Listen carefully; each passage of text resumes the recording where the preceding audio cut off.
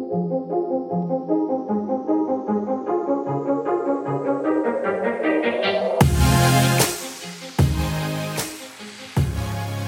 welcome to the CT Startup Podcast, an inside perspective into the Connecticut startup ecosystem. This is Eric Francis from Fresh Farm Aquaponics. Dave Menard from Merthyr Carolina.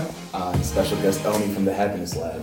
And we are here with Bill Polifka of VoiceGlance. How you doing today, Bill? I'm doing wonderful. Thanks for having me in, guys. Okay. So today's going to be a fun episode. We're at the Happiness Lab once again. Mm-hmm. It's kind of, I think we've been here at Merthyr more often than not, you know. So we're finally back after a little hiatus. So how's everybody doing? We do have co-hosts dropping like flies. Mike Kaufman is out sick today. But we have great Oni filling in. Yeah. I believe with Oni's voice, we were calling it Late Night Lovin' with Oni. Yes. Yeah. A voice just made for radio. You don't want to have to look at him, though. So, Bill, why don't you tell us a little bit about VoiceGlance? Sure. So, VoiceGlance, we've kind of gone through an evolution over the last couple years. This has been a 3-year project for us. We started off as a software company. VoiceGlance is an on-demand interviewing platform. And literally what happens is that candidates can call into an 800 telephone number. Pre-recorded interviews are played back to the candidate, and the system will capture their responses. And two neat things really happen. They will get a audio file created by the system, but then that audio file is created into a text transcription. And once we have the text transcription, we can do all types of things with it. We can data mine the responses. We can start to visualize things that you just normally wouldn't see.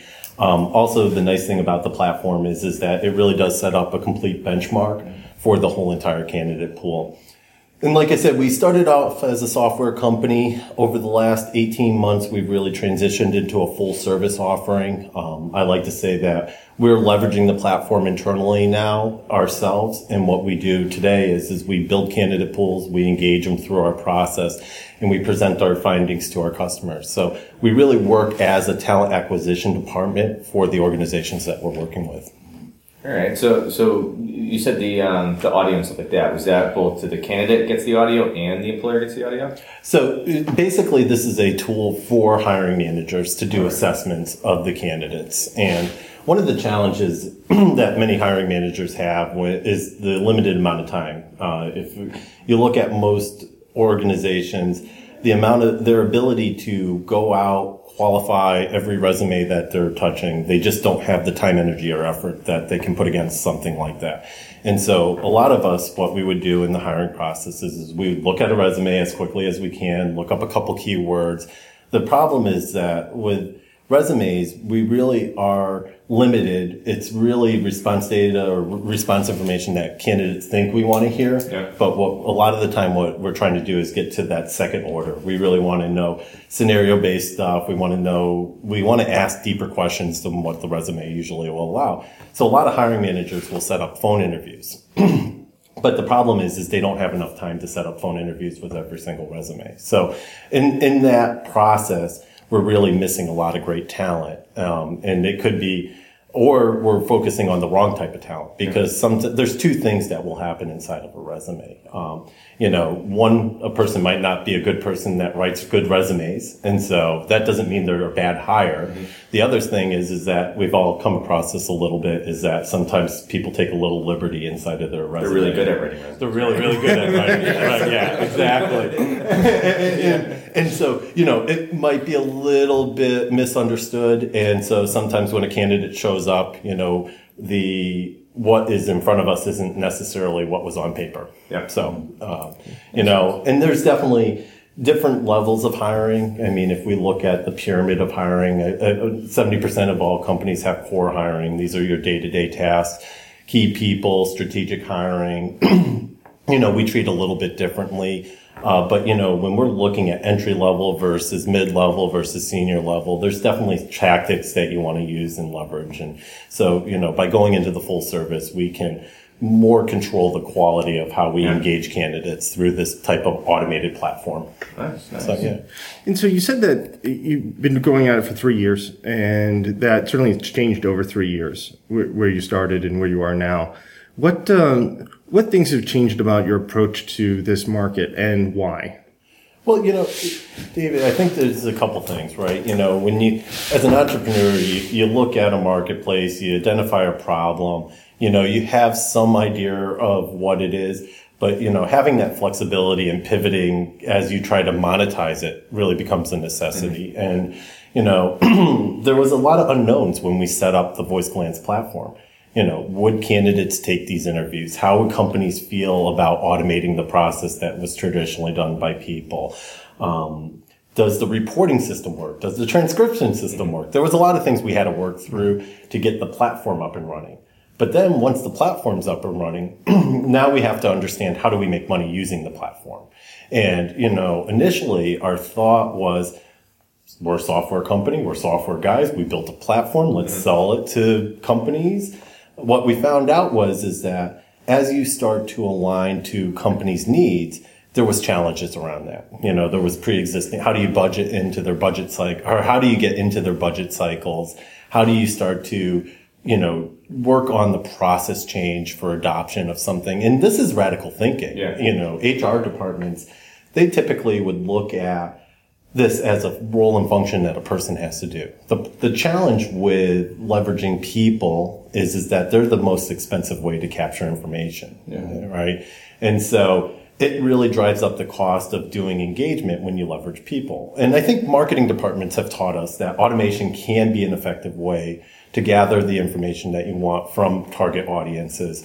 But like marketing, there's skill sets that you have to start to leverage around to start using automation. Because again, this is a very intimate thing. It's about people at the end of the day. These are tools, and technology really should be a tool that helps people do what they need to do. It shouldn't replace people. But, when you are automating processes, there is that inevitable bridge that you cross where, yes, we have these talent acquisition people. This is what they've been doing. Do we need as many of them? So, we ran into some of the friction in the marketplace around that. And like I said, there was definitely some challenges around budgeting. But when we looked at how companies actually were finding talent, there's a whole world out there around direct placement, talent acquisition firms. A lot of talent acquisition firms are charging pretty significant fees because them, just like the HR departments, they're using people too. And so a lot of the fee structure that talent acquisition firms are having their customers pay can range anywhere from 18 to 30% of their of a person's annual income. So, if you're looking at a $100,000 resource, you literally could be paying $18,000 to $30,000 for that one single placement.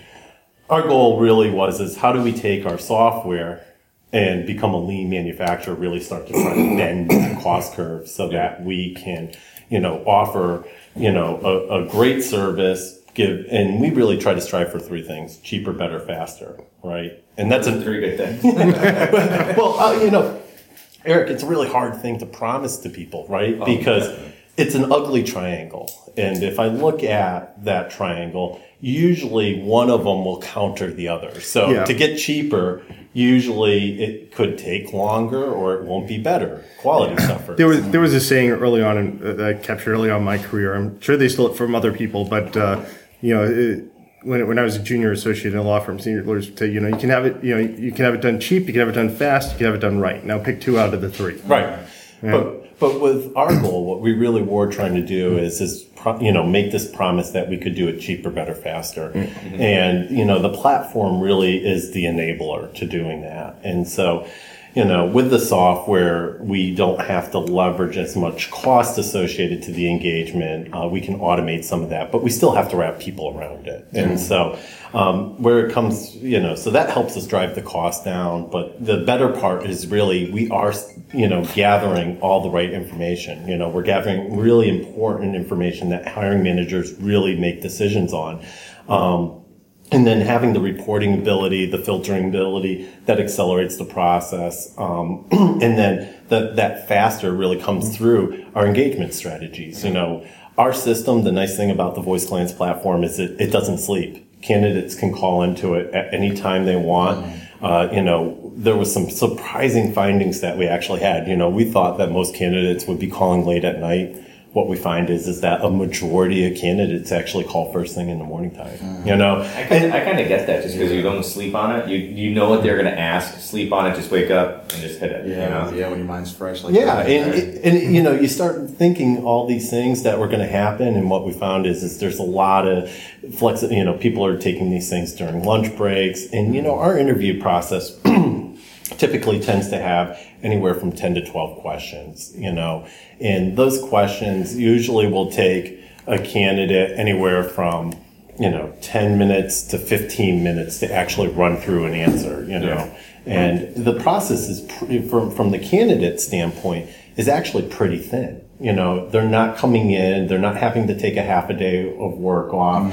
They basically can give the information and, you know, 10, 15 minutes later, be back doing whatever they need to be doing. So one of the things I thought was fascinating about your company was that we've interviewed quite a few software companies, and it's always as you originally described it, which is we build the platform, sell the platform, and that's it. But your company, in the way it's matured, has developed not only the platform but a human element, because as you've gone through it, it sounds like the human resources people didn't want to be always the ones to analyze what came out of the platform, and so having to deliver both a software and a human element, how has that created any challenges for you? Well, you know, any time that you start to blend a whole process together, there's definitely challenges, right? You know, and really the challenge becomes how do you have the quality assurances, right? You know, how do you teach what you're looking to do? Also, there's challenges around how do you start to scale this, you know, and so.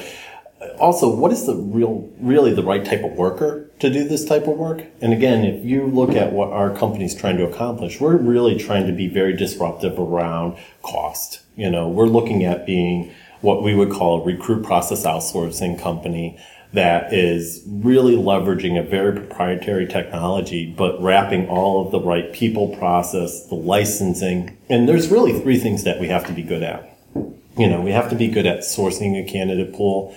We have to be good at engaging that candidate pool. And then we have to be really good at presenting our findings to our customer base so that understand what's going on. Now, each customer is going to interact with the data differently. They're going to want to be talked to differently. And so how do you build the right skill sets to do all those three things? It's like anything. You got to put a lot of time, energy, and effort. You got to start to build training programs. You got to start to try to standardize it to help with the quality assurances that kind of happen as you start to take on more of this type of work. Tell me a little more about your customers. I feel like to have such an innovative platform, especially for HR, I mean, for the Happiness Lab and the Happy Life, we focus so much on our internal culture. So for a customer to say, I want to try out this innovative new model to get some top quality hires, can you kind of speak to like who they are and what they're doing and how they got that mentality? Yeah. So, you know, I think the neat thing about interviewing and the process of interviewing is it doesn't matter if you're a small company, a medium-sized company, or a large company. The process doesn't necessarily change, you know? And so at the end of the day, you still have to find somebody. You still got to be able to talk to them and understand what skills. And we try to baseline a couple things. You know, we really feel that baselining off of this triangle of, you know, does the person want to work for you? Are they going to fit culturally with you? And do they have the skills to do the job that you need them to do is really what you want to try to get to. And so by creating a structured interview and engaging everybody the same way, it really does help us to start to see the nuances that happen inside of a candidate pool.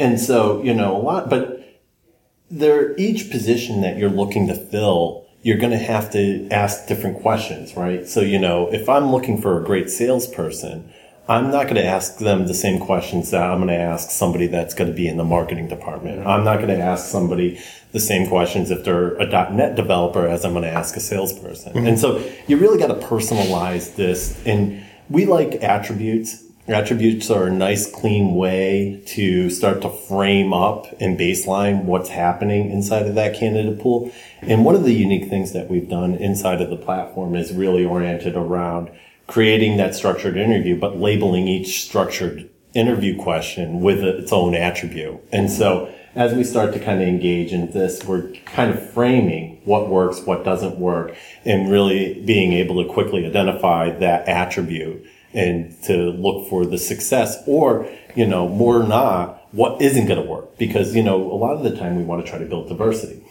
So, but you asked about kind of like, how do people start to do this? We have to kind of understand what the vision of the company is. What is the goal of the company? We have to understand really kind of how this job fits structurally inside of the organization. And so, even these little things around fact finding, we've had to build processes around to kind of make sure that we understand all these things. And the other big trick too is understanding how to market to candidates. I think, if you're working for a big Fortune 500 company, if I turn around to a lot of my friends and say, hey, Google, you want to go work at Google? Most people would say, yeah, if I think I can make a good fit. But when I start working with smaller, medium-sized companies, the challenge is I say, you want to go work for X company and you've never heard of it. All of a sudden you have this challenge of, is it a good place? Is this going to be a good career move? But I look at the market and I say, 60% of all job creation happens in companies with 10 or less employees, and these small companies usually are cash strapped. And, for them to go out and hire talent acquisition teams at the pricing models, they typically can't do it. Yeah. So by creating a lean process, by doing this engagement model where we're leveraging automation, we're actually able to bend that cost curve and even start to support these smaller organizations and bring in expertise that maybe they didn't have before. So, we do have a little bit of our consulting in the sense of how we engage with our customers, especially our small and medium-sized customers.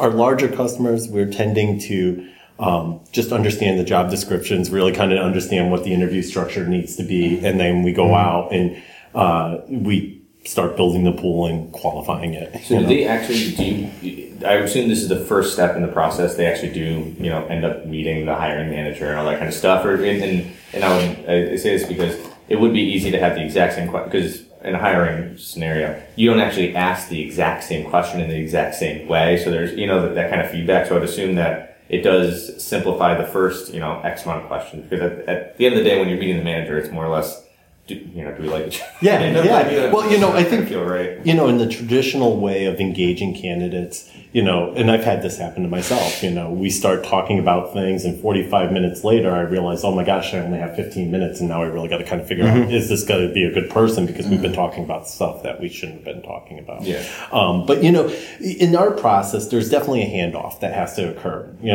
and what's nice is that our system is generating a report, a very visual report, also with the text transcriptions. And, we're tracking soft metrics, hard metrics, and some other things that you typically wouldn't get in the interview process to kind of do that baseline assessment. But then at some point, we got to present that candidate and we have to kind of get them talking more to the actual hiring team.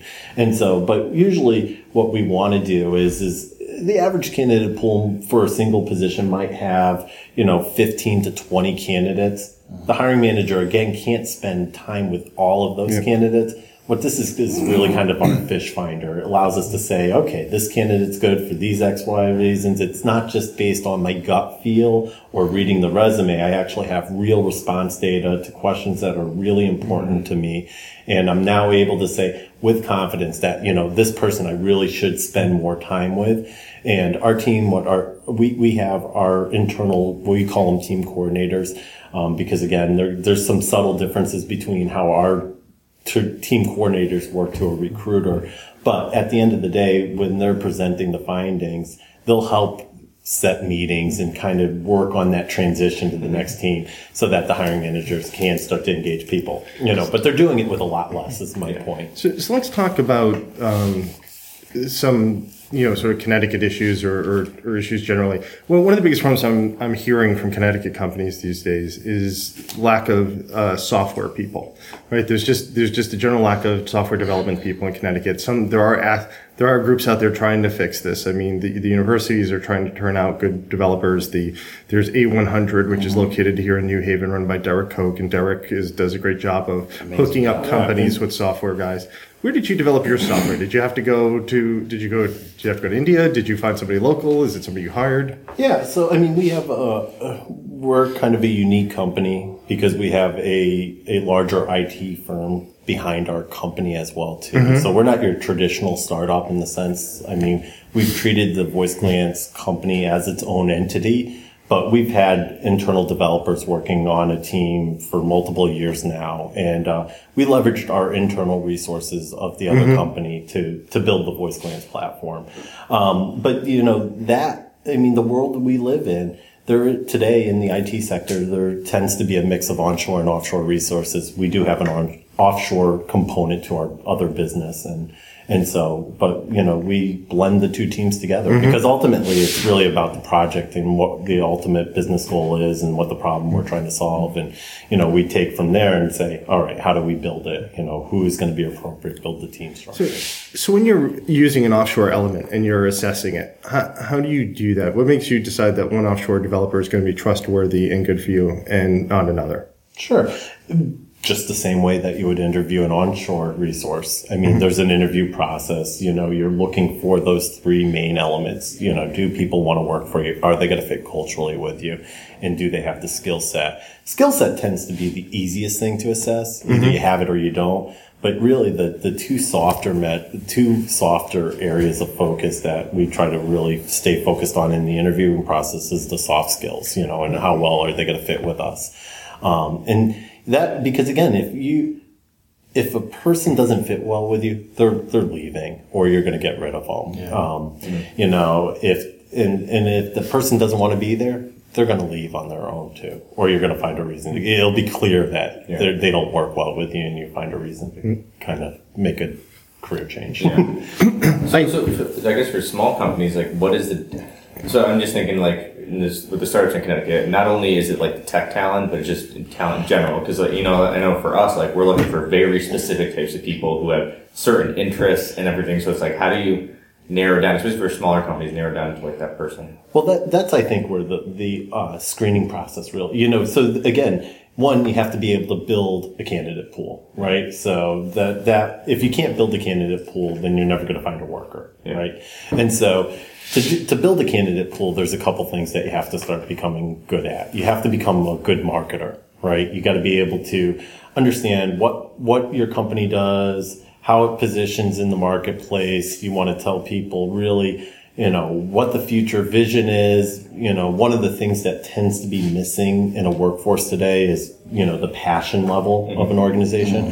What we find is that when people just take a job for a job, that's not necessarily good organizationally. But if we can align people's desires and wants and where they want to be a little bit better and get them passionate about the organizations that they're working with, ultimately they're going to be a better worker. But a lot of that is around marketing. So how do you start to draw that so that a candidate can understand what your vision is, who you are, how you solve market problems? And so in our gathering of information early on, we really want to make sure we understand a lot of those moving elements and then market them, go out and do events, do the traditional marketing, build relationships in the community.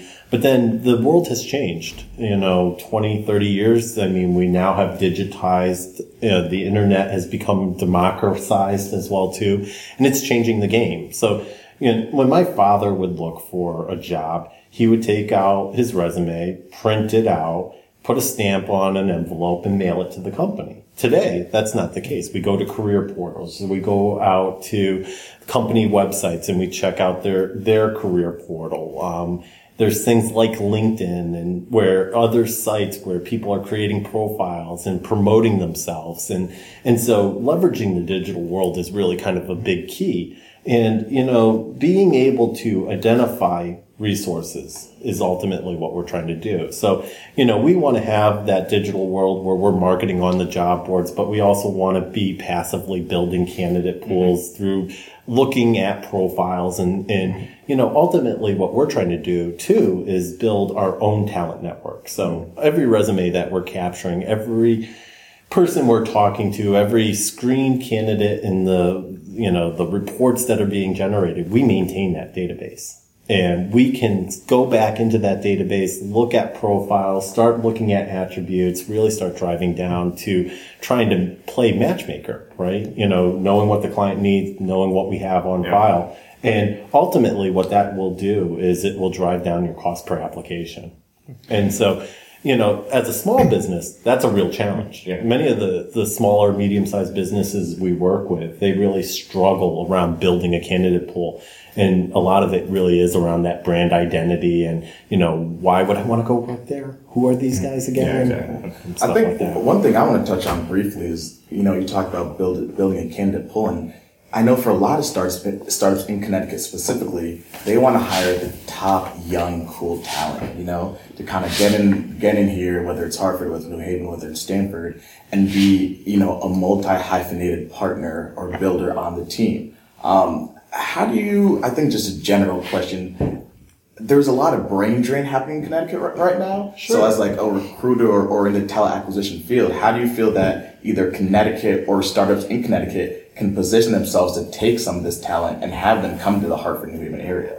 And again, not that marketing solves everything, but I think allowing candidates to be able to self-identify is a real big challenge. I think a lot of people don't realize, yesterday I was in a meeting and we have about 9,000 manufacturers here in the state of Connecticut. We have a lot of high-tech manufacturing jobs that are open and vacant right now.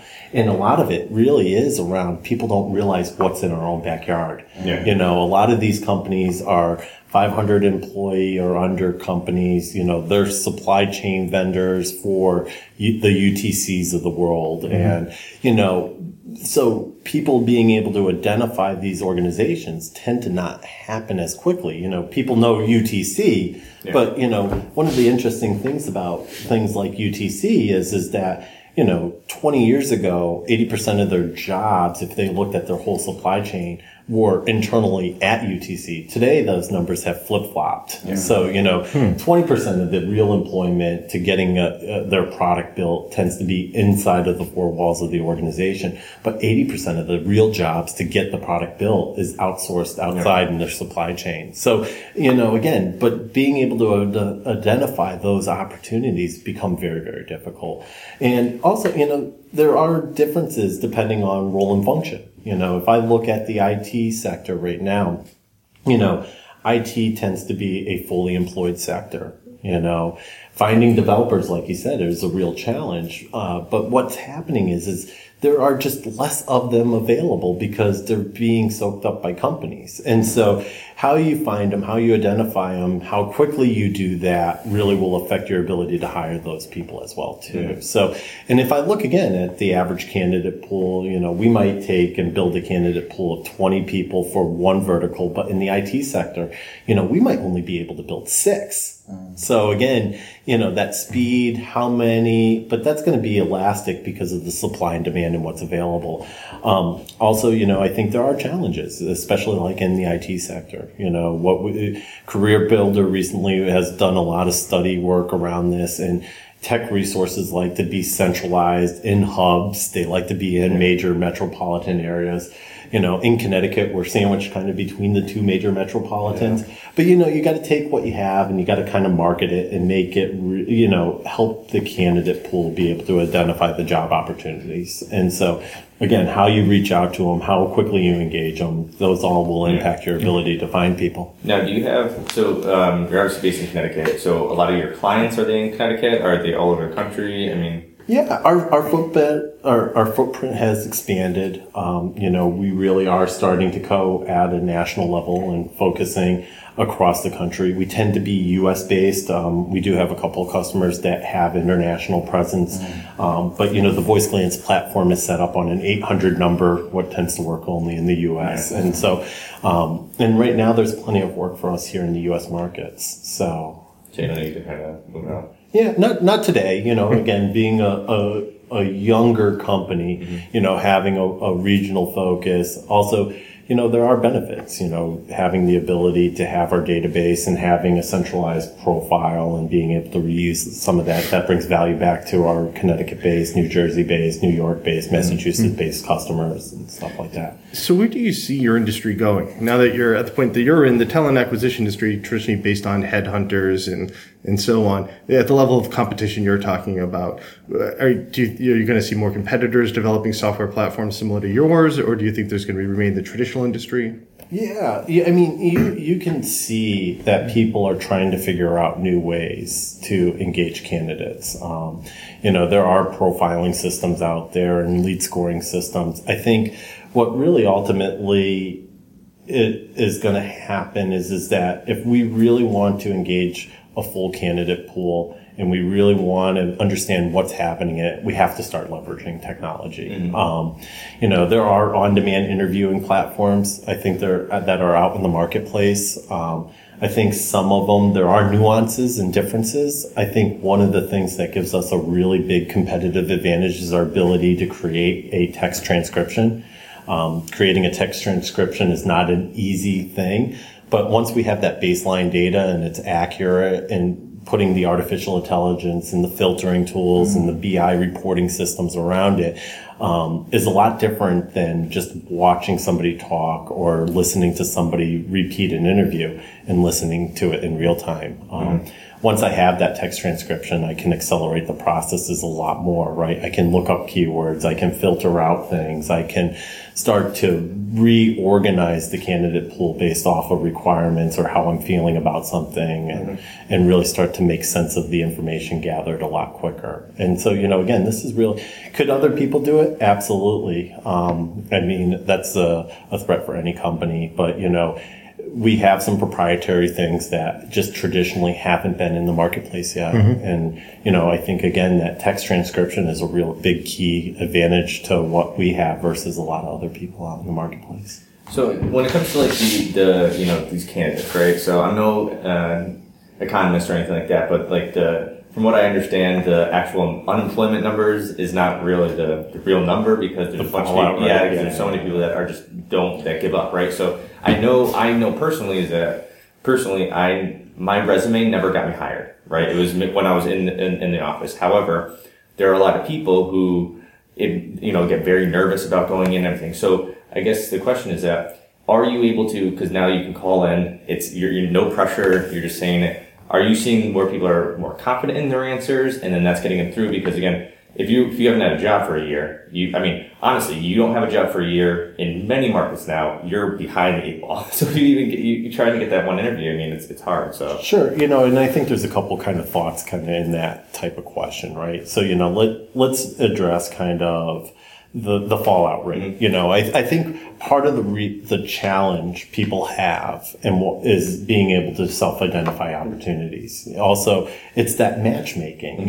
Like you said, your resume didn't get you where you wanted to go, right?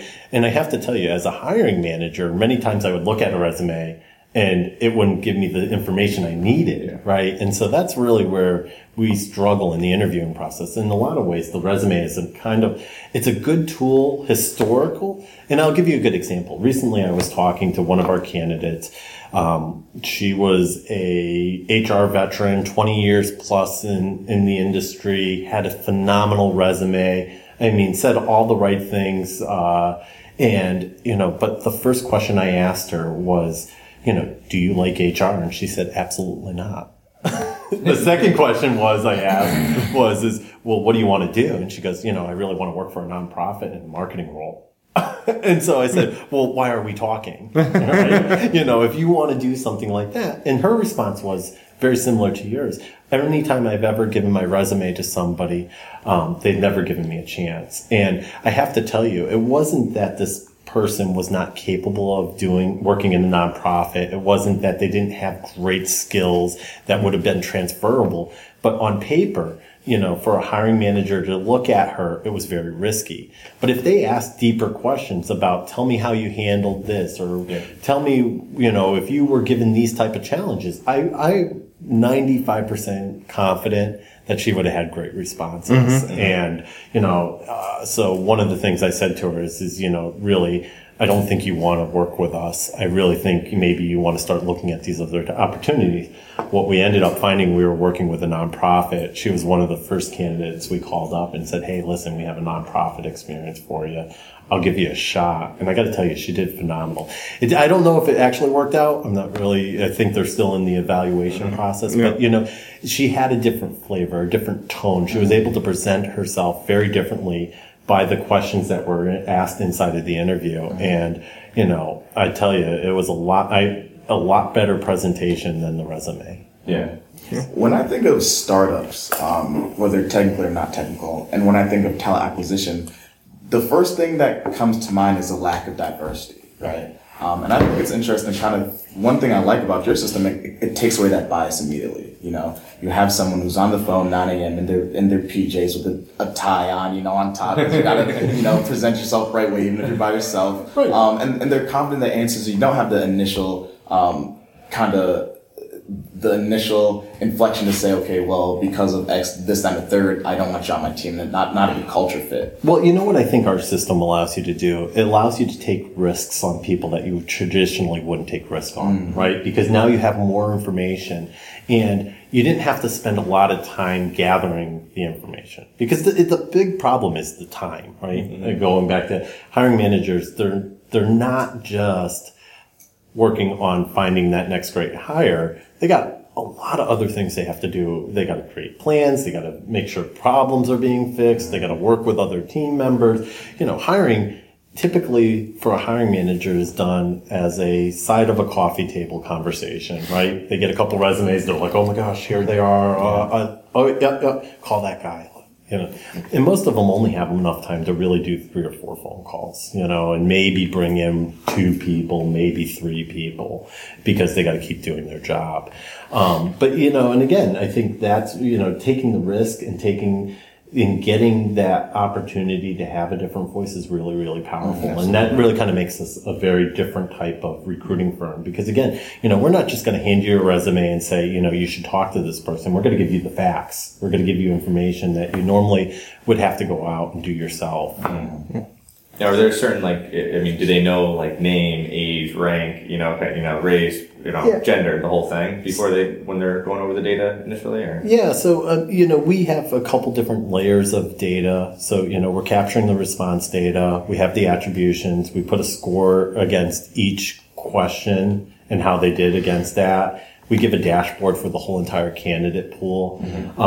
Also, we do supply the resume as well, too. And it becomes an augmented profile. You still have to do that. Well, I'll tell you one of the Can't get around it, Eric. Well, here's one of the funny things, Eric, is that when we first started to adopt the full service model, what we realized, because people have been trained to use the resume, right? And it is good to have that historical look, right? It does give you partial picture, but like I said, it only gives you a partial picture. But when you mirror the two together, you really can start to see if there's discrepancies, or you can really start to see, okay, I get this and I see that, and your confidence levels go up. So really, mirroring the two things together is really, really powerful. But then when you get on the phone too, you can confirm everything that you've gathered as well too. So again, you got to have the full process. As well. Let's take it outside of the company for the moment. You're a tech guy. You enjoy what you do. You enjoy gadgets and such. What's out there that's interesting you these days? Oh my gosh. I have to tell you, I'm really, really fascinated right now with the artificial intelligence stuff. Oh yeah, let's talk about that. I think we're in a really interesting time. I think if I look at the industrial what happened in the industrial age versus what's happening with the information age. I kind of think we're on the cuspice of a new age. I really kind of feel like we're moving more into a creative age. And, I'm seeing things around automation. I'm seeing things around artificial intelligence. The world has figured out a little bit, and we've moved into the big data, but, people are not really good at making sense of the big data, but computers and the artificial intelligence are helping people make sense of this stuff. And I was reading a great article the other day that it was clickbait. I'm not gonna lie. It was talking about how artificial intelligence is essentially determine our next several generations, because you have, even at a lower level, algorithms like Match.com, right? Oh, yeah. That are going to say, okay, this person going to get matched up with this person. It's a high success rate. And then therefore this computer is saying, okay, this is going to be your spouse and these kids that you're going to have. So it's funny how even subtly it's already so interwoven into our day-to-day lives. It's happening in how you consume entertainment. Yeah. It's happening on your purchasing patterns. Algorithms govern everything that we're doing. And it's getting more advanced. I find I'm personally fascinated by autonomous vehicles. Right. Personally, I love driving a car. I always buy a car with a stick shift. And I'm going to be one of those people screaming when they drag me out of my self-controlled car, and I have to get in line with everybody else on the autonomous vehicle. When the insurance can be too high for you to drive. That's right. Well, and in fact, the autonomous vehicles will cause less traffic because everything will run more smoothly, and it'll be a better driver than I could ever be. But I find it fascinating. They've already got trucks that carry freight that are on the highway that are autonomous. Level 1. I mean, the guy's sitting in the seat, but he's doing nothing. Yeah. It is really neat to see how we're automating our world around us. I think what this is really going to start to do is to free up capacity for a new era of work and thinking and playing and just kind of how our world interacts around us. A lot of jobs are going to go away, but again, it's like one of those things where it's, with Henry Ford and the horse buggy guys, it's like they didn't want cars because they think, the jobs were going to go away. But the jobs go away, but they get replaced. Yeah. We come up with something new. I mean, people, when you give idle time, it's amazing what a person will do with idle time. That's really where innovation comes from. So I'm excited about it. Well, it is. And the way we're interacting with the world is changing. I think 2016 is the year of virtual reality. Yeah. We have a number of new VR goggles that for the first time marketed directly to the mass market. Yeah. And they're not cheap. I mean, I think Oculus Rift is at like $700. Yeah. And then the HTC Vive, which is supposed to be like really an excellent experience. Well, even take GoPro and doubling up the GoPros and the 3D imaging that they're creating. Yeah. I mean, I was watching a YouTube video and all of a sudden they're like, "Do you have your 3D glasses?" And I'm like, "What is this?" Like, hold on. Like Google Cardboard, you know what I mean? Like just a $15 piece of cardboard you put inside like the same like a note or something. And it's amazing. I used that for the first time, I think 2 or 3 weeks ago, and I understood the importance of virtual reality. Now imagine that with two screens, one for each eye, each at 1080p or higher, and processors for it all. Honestly, the experience is a little bit daunting for me. Like the idea of actually wearing one of these things, but they made so many changes. They're so exciting and so cool, and it's not just going to end there. Like the idea of applying these things to video games is just how it gets into the market, but it's going to be everywhere. It doesn't just happen at the video game level; it's happening in the education level. Or medical sciences. You're looking at medical science. You're even looking at manufacturing and how you're like training people how to work. And I actually ran across this really neat company.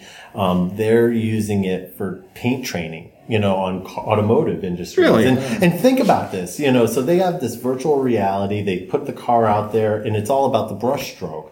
And so they recreate that ability for you to see where you're painting. But think about the reset time. Think about like the cost associated to getting a car and painting the car and then having all that all of a sudden is now disappearing, and they're actually able to teach this skill set and then have a quick restart so it's just, I think we're on a tip of the iceberg on a lot of really neat things.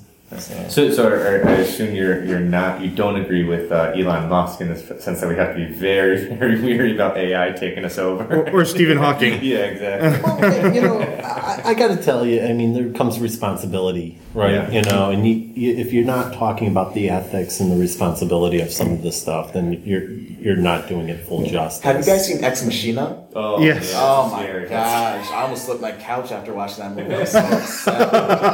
At the end of the day, it made a lot of sense. You know, you are dealing with artificial intelligence, and that they don't.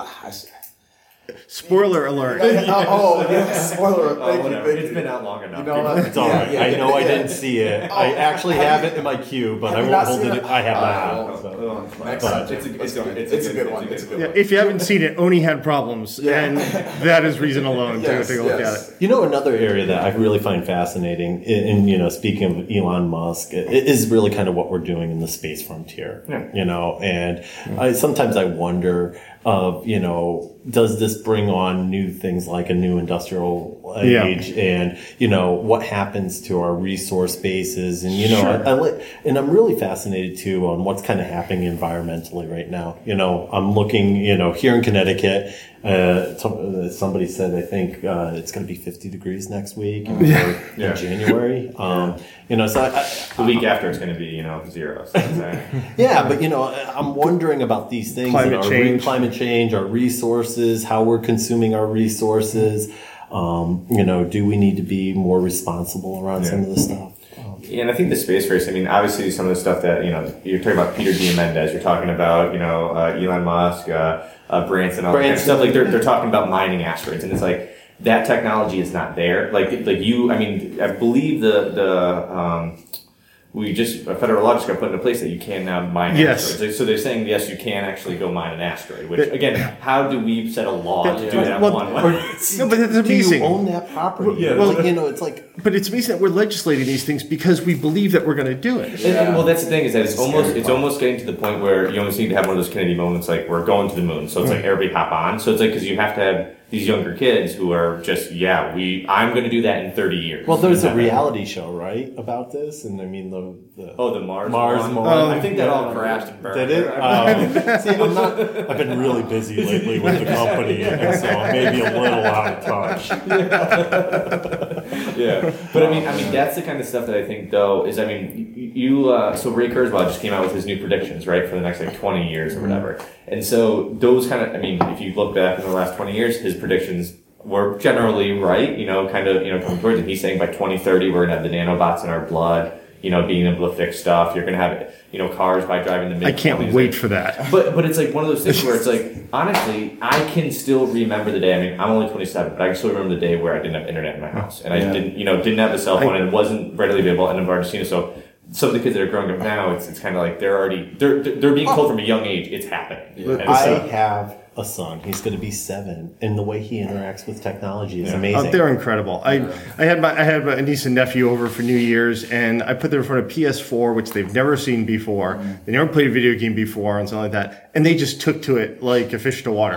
They were playing, and like within 2 hours, I couldn't beat them at anything. It was disturbing. There was a moment at over Christmas, because now all my cousins and stuff are having kids, and my sister's having a kid, and so there's 2 babies in the playpen. They're 6 months old, 7 months old, and one of my cousin's sons was running around. He's 3, I think, and he gets the phone a lot. Like it's one of those things to just like go use a phone or go use an iPad kind of thing, and he's always on it. So everybody else is always like, oh, it's troublesome, it's troublesome. However, the cutest moment happened was that he was kind of running around with the phone in his hand like Christmas. The 2 other kids, his younger brother, in the playpen, and he just comes over literally in the middle of it, and then he looks up, sees him, switches over to camera, and starts taking pictures. And I'm just like, this kid's 3 years old. He switched over, and all of us are like, oh, that's so cute. But I think you bring up some interesting things. And as a parent trying to raise a soon-to-be 7-year-old, I worry about some of this stuff. And I really worry about like the balance of how do you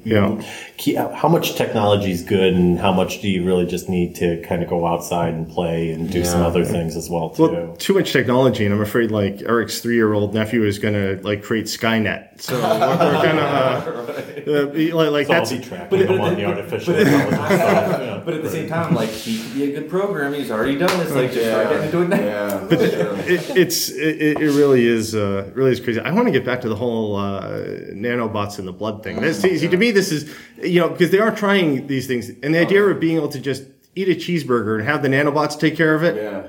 That seems like that's like the ultimate dream. Yeah. It's also like the G.I. Joe movie. Yeah. It's like take over people.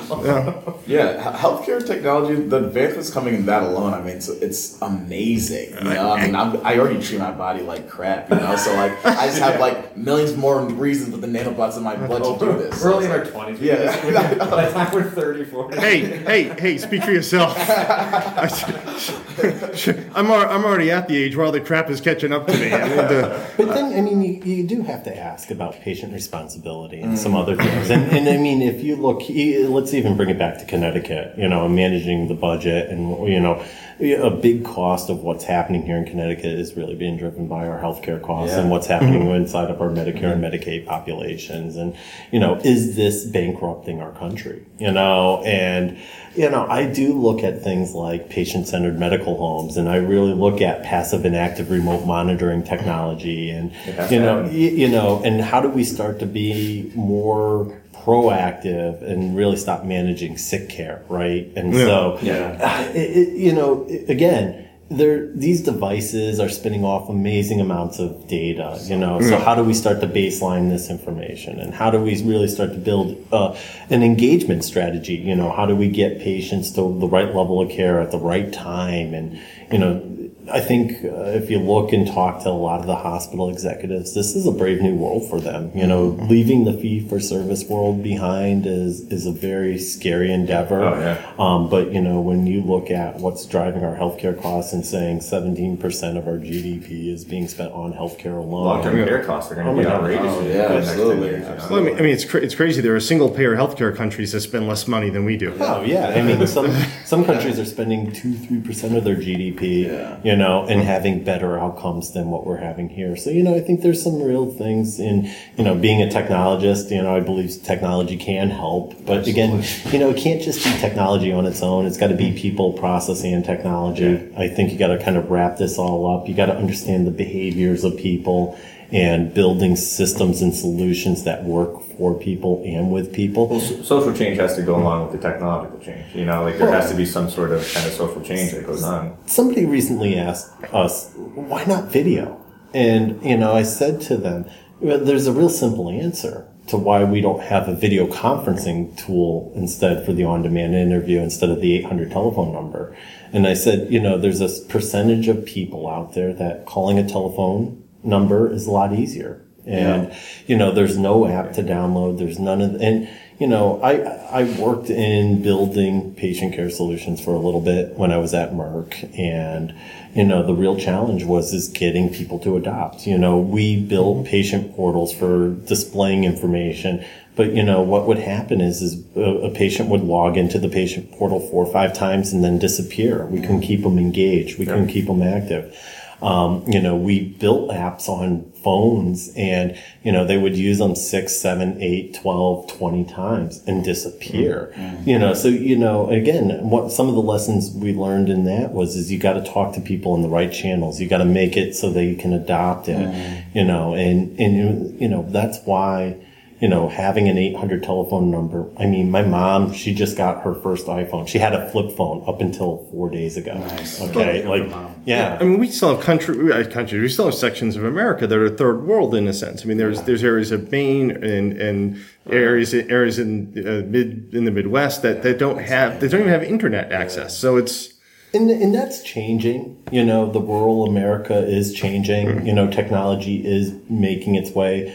We spend a lot of time up in the Berkshires, and the big conversation in town right now is the internet is coming. And it'll be nice because when I'm trying to do some work up there, I can bang out some emails and stuff like that, and not have to go to the local library or hop on my cell phone. Also, it's nice to not. I mean, I can remember my childhood vacation spot. We went up there because one of the reasons in the middle of nowhere, it didn't have internet, and then when they finally got a phone up there, we're like, you can call us, goddamn. But again, I think that's why, as a parent, I struggle with how much technology is good technology. I mean, it's very clear that, my son is going to have skills around using technology, right? But I also want him to have other skills as well, too. And, I think as a society, we're starting to kind of figure these things out, and time is amazing because it fixes a lot of problems, and we get more information and we start changing things, right? Well, that's in my opinion. This is how I always describe the American legal system. Other countries sometimes the government is very active in how things are controlled, and they monitor it and then change things. In the U.S., we draft laws, we throw them out there, we wait for lawsuits. Yeah. Once the lawsuits happen, we then re-legislate based on how to fix it. Usually that's 15, 20 years later, and then we catch up. So we're slow to mobilize, but once we mobilize, that's right. Watch out. That's exactly it. We're getting close to the point where we need to wrap this up. And I appreciate, your sort of measured and thoughtful response to all of these questions. I mean, the answer to everything to me is still nanobots, but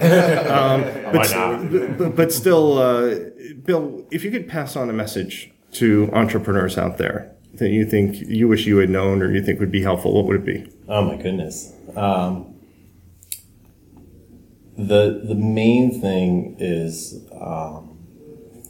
don't be afraid to take on risk and realize you need good teams behind you to accomplish your goals, and never forget that ultimately it's the people around you that make you successful and help you drive to where you want to go, and I give a big shout out to our team. We have some amazing people, and we wouldn't have been able to accomplish anything. And I really look at what we do as a paradigm shift. And to really shift an idea and concept and thought, you need help. And so it comes down to the people around you. So find good people. Hey, so Bill, where can people find you and VoiceGlance? Yeah. If you go to our website, there's an 800 telephone number. That's probably the quickest, easiest way to call into the system, or, hit one of our contact us forms. So if people are looking for jobs, should they just enter, people that are actually looking for a new position or being connected to a company, should they just be calling in or what? Yeah. So, one of the things, there's two sides, right? We got to generate the supply, and then we got to, work with our customers. We are in the middle of launching a career portal that will have the jobs that we have available and that we're working on. We are also starting to collect resumes, so we're building our own talent network. So again, if you find me and you email me and we talk, we'll take your information and we can save it and try to start playing matchmaker for you. Oni, somebody wants to check out the Happiness Lab? Oh, yeah. 756 Chapel Street, downtown New Haven, happylifecoffee.com. Yeah. I have to tell you, it was awesome coffee today. Yeah. Best cup of coffee I've had in a long time. I just had a vegan donut. Where were those from?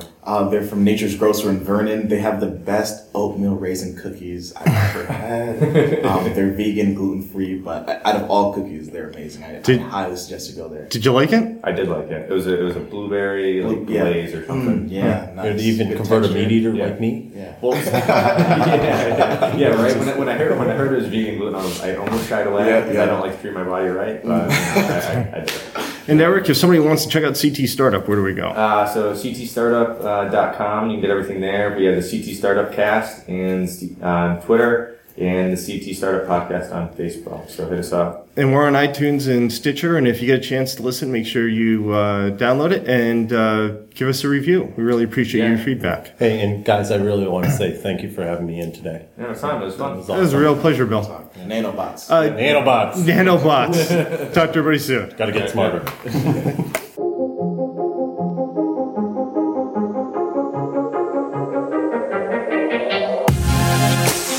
You've just listened to the CT Startup Podcast. You can find us on iTunes or check out our webpage at ctstartup.com, where you can find all our social media links. And please leave us your feedback. Special thanks to our production team, Kate Rupart, Dylan Gilliatt, and Evan Dobis, as well as our equipment and marketing sponsor, Murtha Kalina LLP.